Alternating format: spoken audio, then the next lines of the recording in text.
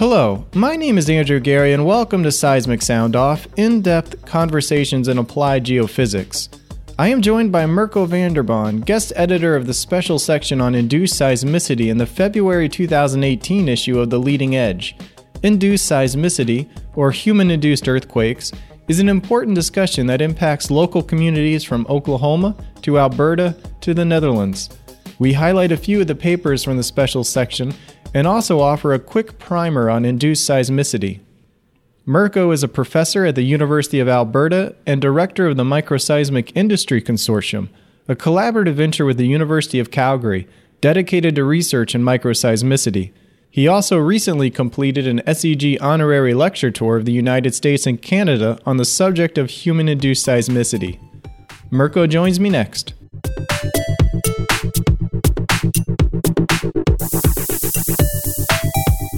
So I kind of wanted to start with our listeners at sort of the basics here. And could you define induced seismicity? It's a term we use to indicate that seismicity is not natural, but it's triggered by mostly a human process. That could be anything from humans building dams, then filling them up. It could be related to steam injection. It could be related to the saltwater disposal, hydraulic fracturing treatments. What we do tend to mean with this, though, is that it's larger or moderate magnitude events. So often we say magnitude 3 and larger. And the reason we talk about these is because those are the ones which are or can be felt at the surface. And therefore, if they can be felt, they might be potentially damaging. So they are the only ones which pose any concern. Are felt seismicity and induced seismicity interchangeable terms? We tend to use them interchangeable. Technically, they're not, because induced means anything that is caused by humans. And so it could be a very, very small event which will never be felt at the surface. But when we talk to the public, we tend to use the word induced seismicity for the events which are or can be felt at the surface. Why has induced seismicity been of interest to the public lately? Oh, that's a great question. So we've known about induced seismicity for quite a while. The oldest examples I know of in North America come from the building of the Hoover Dam close to Las Vegas. When they filled this dam up, it's 150, 200 meters high. The weight of the water started to create seismicity around the actual Hoover Dam. And so that dam was built in the 30s, so we know about human-induced seismicity for 80 years. The reason now there is so much interest in it is thanks to Bill Ellsworth, who's one of the guest editors on this special issue. He published a science paper in 2013, and what he showed was that the seismicity rate in the US mid-continent was increasing much more rapidly than it had in the previous decades. And so obviously that raised a lot of curiosity, a lot of questions and concern, obviously, from the public. And it turns out that his paper was really the trigger in putting it up towards both high on the academic agenda in terms of what we're looking and researching in, but also in the interest of the public, the regulators, and everybody else. Mirko, I'm here in Tulsa, Oklahoma. You're in Alberta, Canada. Based on your research and your understanding of the subject, would similar hydraulic fracturing and injection well practices here in Oklahoma result in similar induced seismicity for you in Alberta or for listeners somewhere in Pennsylvania or Texas? No, that's one of the things that has been puzzling everybody quite a bit. The induced seismicity came as a complete surprise. We've known about it, that it's possible for decades, essentially. But what it makes it difficult to predict is that an operator can do an hydraulic fracturing treatment or saltwater disposal in one site. There's no induced seismicity. And then they do it in another site, and that site might be a few kilometers away. It might be a completely different province, state, and that's when they do have human-induced seismicity. So we've tried to calculate some statistics about how likely it is that, say, an hydraulic fracturing treatment might lead to human-induced seismicity, and the statistics vary substantially. in Alberta in general and Northeast British Columbia, so in Canada, we found that actually only around 1% of the disposal wells and hydraulically fractured wells had human-induced seismicity nearby. So 99% of these portions had nothing. But that changed a lot per area because in some areas, that percentage was much higher. It was 10%, 15%, or something like that. And so it's not as simple as I do saltwater disposal or hydraulically fracturing, therefore I will have human-induced felt seismicity. It tends to be that it happens in some areas and not in other ones. And so this is the question everybody has, meaning the scientists, the regulators, the operators, obviously. Why here, not there? Because if we understand this, then we can think about mitigation. How can you prevent the occurrence of this? Do you have some scientific hypotheses about what might be causing those differences? Yeah, there's numerous factors which are in play. Obviously, it depends on the geology. Some areas, there are more older faults which might be preferentially oriented for reactivation. In other so then it becomes more likely. Things like what is the actual stress state? Are faults close to critically stressed or are they quite stable? So are they very mature, older faults which have been inactive for a long time? That plays a role. The volumes tend to play a role as well. So in Alberta, we've probably had 180,000 hydraulically fracturing treatments ever since the invention of this process, which was in the late 40s. But we haven't had that much seismicity until actually recently. That's when we saw actually the trend in seismicity increase as well. And the reason for this is most likely that the operators started to increase their volumes in the hydraulically fracturing parts. It's the same in other areas. In Oklahoma, there has been always substantial saltwater disposal, but until around, say, 2008, 2009, there was very few human-induced seismicity, but that started to increase when they increased the volumes too. So it's multiple factors that play a role. You and your co-authors write in the introduction to the special section that we are entering the second phase of research on induced seismicity. Could you summarize what the first and this now second phase is? Yes, so the first phase was once the observations became clear that the seismicity rates in the US mid-continent were changing. There were obviously a lot of reactions to it. There was curiosity, what is going on? There was accusations, well, this must be because of oil and gas. There was denial. It cannot be because of oil and gas. This is just not possible. And then in the end, it came towards the actual acceptance. There was sufficient evidence to make it clear that it was saltwater disposal in the actual the Arbuckle Formation in Oklahoma, which was increasing the actual seismicity rates. And so the first part was really about the first stage was about, can we understand what goes on and do we believe there's a cause and effect here between injection and the change in seismicity? Now, in the second part, it's quite actually accepted by most people that it is because of saltwater disposal and therefore, or because of hydraulically fracturing treatments in some areas. And therefore, now we're entering the phase where we're starting to see how can we actually mitigate the occurrence of seismicity? Mitigate means to reduce the likelihood of this. And the reason we're talking about this is because obviously oil and gas has a large impact on the economics. It leads to wealth generation. But it's obviously important to balance the economic impact with the environmental sustainability of an industry. And so now the mitigation is there. How can we best find the balance between those two parts? Economic impact, environmental sustainability. Yeah, I liked how Howe and Billum took a unique tack by investigating earthquake sequences in the LA basin, Los Angeles basin, going back to the 1930s and 1940s. Has this type of historical investigation of induced seismicity happened in the literature before? It is. The people have looked at the historic seismicity. So the example I gave was on the Hoover Dam. What happened though was that in the Hoover Dam in the 30s, they realized that this was because of it's called the reservoir impoundments, just the weight of the water. In Susan Howe and Roger Bilham's paper is very nice because what they went back, they looked all the way towards the 30s and the 40s, reservoirs which were subsiding at the time.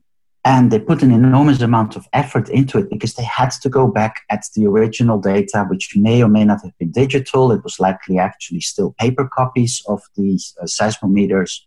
If you look at the references, you'll see that they actually went down in towards newspaper reports. So these types of analysis are very, very valuable. They are not common just because of the amount of effort that's involved in doing this. So it's a great paper, actually. Lutzni and Zobak's research looked at the possibility of induced seismicity for a specific region. And I thought that was interesting because it was proactive. They were looking at, could they predict induced seismicity in this area? Is that type of proactive research new to the literature? It is and it isn't. So what they wanted to do, what they did is they looked at the Delaware and the Midland Basin in Texas. And one of the possible factors which determines if or you're not going to have human-induced seismicity is simply how are faults oriented with respect to the actual stress field. Finding those faults in some cases is quite difficult, but also knowing what the stress orientations are is not straightforward. And so what they did is they looked at well logs, borehole breakouts, they looked at microseismicity in order to get an idea of what is actually the stress state in the western Texas towards Odessa and Midland. And so it's valuable. Actually, Mark Zobak is very well known for doing this type of analysis. He's been doing this probably for 3-4 decades as well. So he's a prime expert on this type of parts.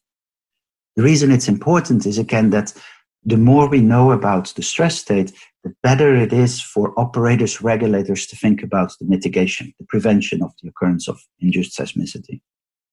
One paper that really highlighted the difficulty of the work that you all are involved in is Schoenbill et al., where they concluded that it is generally impossible to associate induced sequences with injection activity at specific wells. How then could a state like Oklahoma or regulators in other areas establish effective induced seismicity mitigation procedures?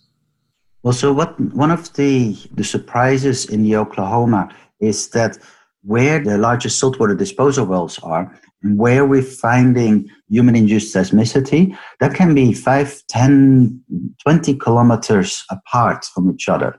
And so it is correct what you said, and it's very difficult to find out which of these specific injector wells are going to cause human-induced seismicity. Now, from a regulator's perspective, they are not always worried about which ones of these wells is the actual culprit. They just want to prevent the occurrence of human-induced seismicity, full stop. And so one of the things what the regulator did in Oklahoma was they found areas which were sensitive to human-induced seismicity and simply told all the injector wells, the disposal wells around that part, that they had to reduce their volumes. And so this across-the-board type of approach has become very, very effective because the seismicity has been actually declining quite substantially in Oklahoma. What you can imagine, though, is that because it was done over a large area, that not everybody was very happy with this, because it meant that their individual wells, whether they were or not causing induced seismicity, was unclear, but they were also told indeed to reduce their volume. Did one of the 5 lessons in Karami et al. That they offered from their experience in Western Canada stand out to you? It's a nice paper because what they do is they are reviewing their expertise on what they have learned from doing actually the monitoring. The lessons themselves, a lot of these are common sense ones. It's for experts in the fields, they probably are not novel in itself, but it's a very nice review paper where they actually explain all kinds of parts. They simply, when I say it's common sense, they will point out, for instance, that not every treatment causes the same type of seismicity. Some of them may lead to microseismicity. This is seismicity which we induce on purpose to actually enhance the drainage of the reservoirs. In other cases, you may have human-induced seismicity, so fault reactivation. They're giving advice and comparing different types of recording strategies. The regulator, for instance, they tend to use larger networks which are very sparse. And what that helps them is to find where larger magnitude events are. It doesn't help them immediately to identify the smaller events, which might be precursors. And so what you can do then is you can go from a very sparse network to a tailored network just around a specific well in order to really understand what goes on. And so the authors describe the pros and cons of these. And then they go into some of these parts where they say whether or not we're focused a lot on magnitudes. What could be the biggest magnitude? How likely is it to have a magnitude 3 or 4? And so these magnitudes come from the Richter magnitude scale. They tell us actually about the amount of energy that's being released. But what you can imagine is that if an earthquake or a seismic event happens at 1 kilometer or 5 kilometers, they may not lead to the same ground motion at the surface. And it's ground motion, the amount of ground shaking, which really determines if there is going to be damage or not, and if it's going to be felt or not. And so what they explain is that one of the ways possibly forward is to start monitoring ground motion-based regulations instead of magnitude-based regulations. That was the first paper where I had read that the same earthquake or the same event could have different magnitudes. I didn't realize there could be discrepancies between the different ways that they gauge these events. This is where things get quite technical. It's when we talk in parts, we simply say it's a magnitude 1 event or it's a magnitude 2 event. What happens though is that because nobody is actually on the exact spot in the earth where the earthquake is happening, we have to estimate what the actual amount of energy is that is being released. And so what happens then is that there's different ways of estimating how much energy is released, and that leads to different types of magnitude scales. And so you may hear people talk about an estimate from the body waves, or an estimate from the surface waves, or an estimate which is simply related to what's the amplitude at a certain frequency. And so what you can imagine is this leads to uncertainty in the actual estimates. And one of the parts we have is that the regulators in Alberta and British Columbia, they use a stoplight system. What that means is that anything below magnitude 2 is okay. Anything above magnitude 4 means you will get an automatic shut-in. A shut-in means you have to stop all your operations. And so you can imagine if there's uncertainty in the magnitudes, that there is quite a bit of discussion if this is a magnitude 3.8, a 3.9, or a 4 or a 4.1. And so there's confusion around this, and there's also uncertainty around this part. So that's one of the other papers from Hong Kao. He talks about this, as well as the paper by Karimi Baturan and Genier. They talk about the uncertainty in these estimates. Speaking of Cal's paper, what they did was they explored 6 of these red light events that you mentioned, these traffic light protocols that they have in Canada. How effective did they find the traffic light protocols in those instances? Now, this completely depends on your perspective. Hong Kao is part of the regulator, or they are part of NRCan, Earthworks Canada. It's their mandate to monitor earthquakes around this part. And so the stoplight systems are designed to prevent the likelihood of damaging events. In other words, from magnitude, in these areas, from magnitude 3 onwards, you may feel them. From magnitude 4 onwards, they may actually start to lead to cracks and things like that if people would live down there. We're fortunate because these areas are very sparsely populated, so hardly anybody lives there. So the regulator's perspective is to prevent the occurrence of damaging events. In other words, magnitude 4 for them works very well because we've never seen any repeats of a second red light event after the first one. The operators were told to shut in. So from their perspective, it's excellent. It works. Now, if you're an operator, you have different concerns. You want to see indications that you are going to get a magnitude 4 event and be shut in. And so from their perspective, a lot of what the regulator networks and the regional public networks find, they simply see no indications that things are moving in the wrong direction. And so from the operator's perspective, that's not very useful. And that's one of the reasons why a lot of the operators are using much denser private networks, because they hope to see if it goes from a magnitude 2 to 2.5 to a 3, because that gives them then time to do real-time mitigation. And that's what they do. They really think carefully about this. As a scientist and an expert in this field and one that goes around speaking on this subject, do you find a common misunderstanding that the public has about induced seismicity?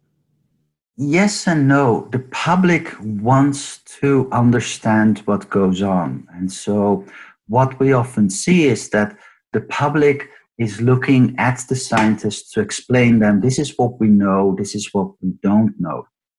Obviously, it's a contentious topic. There's lots of different stakeholders here.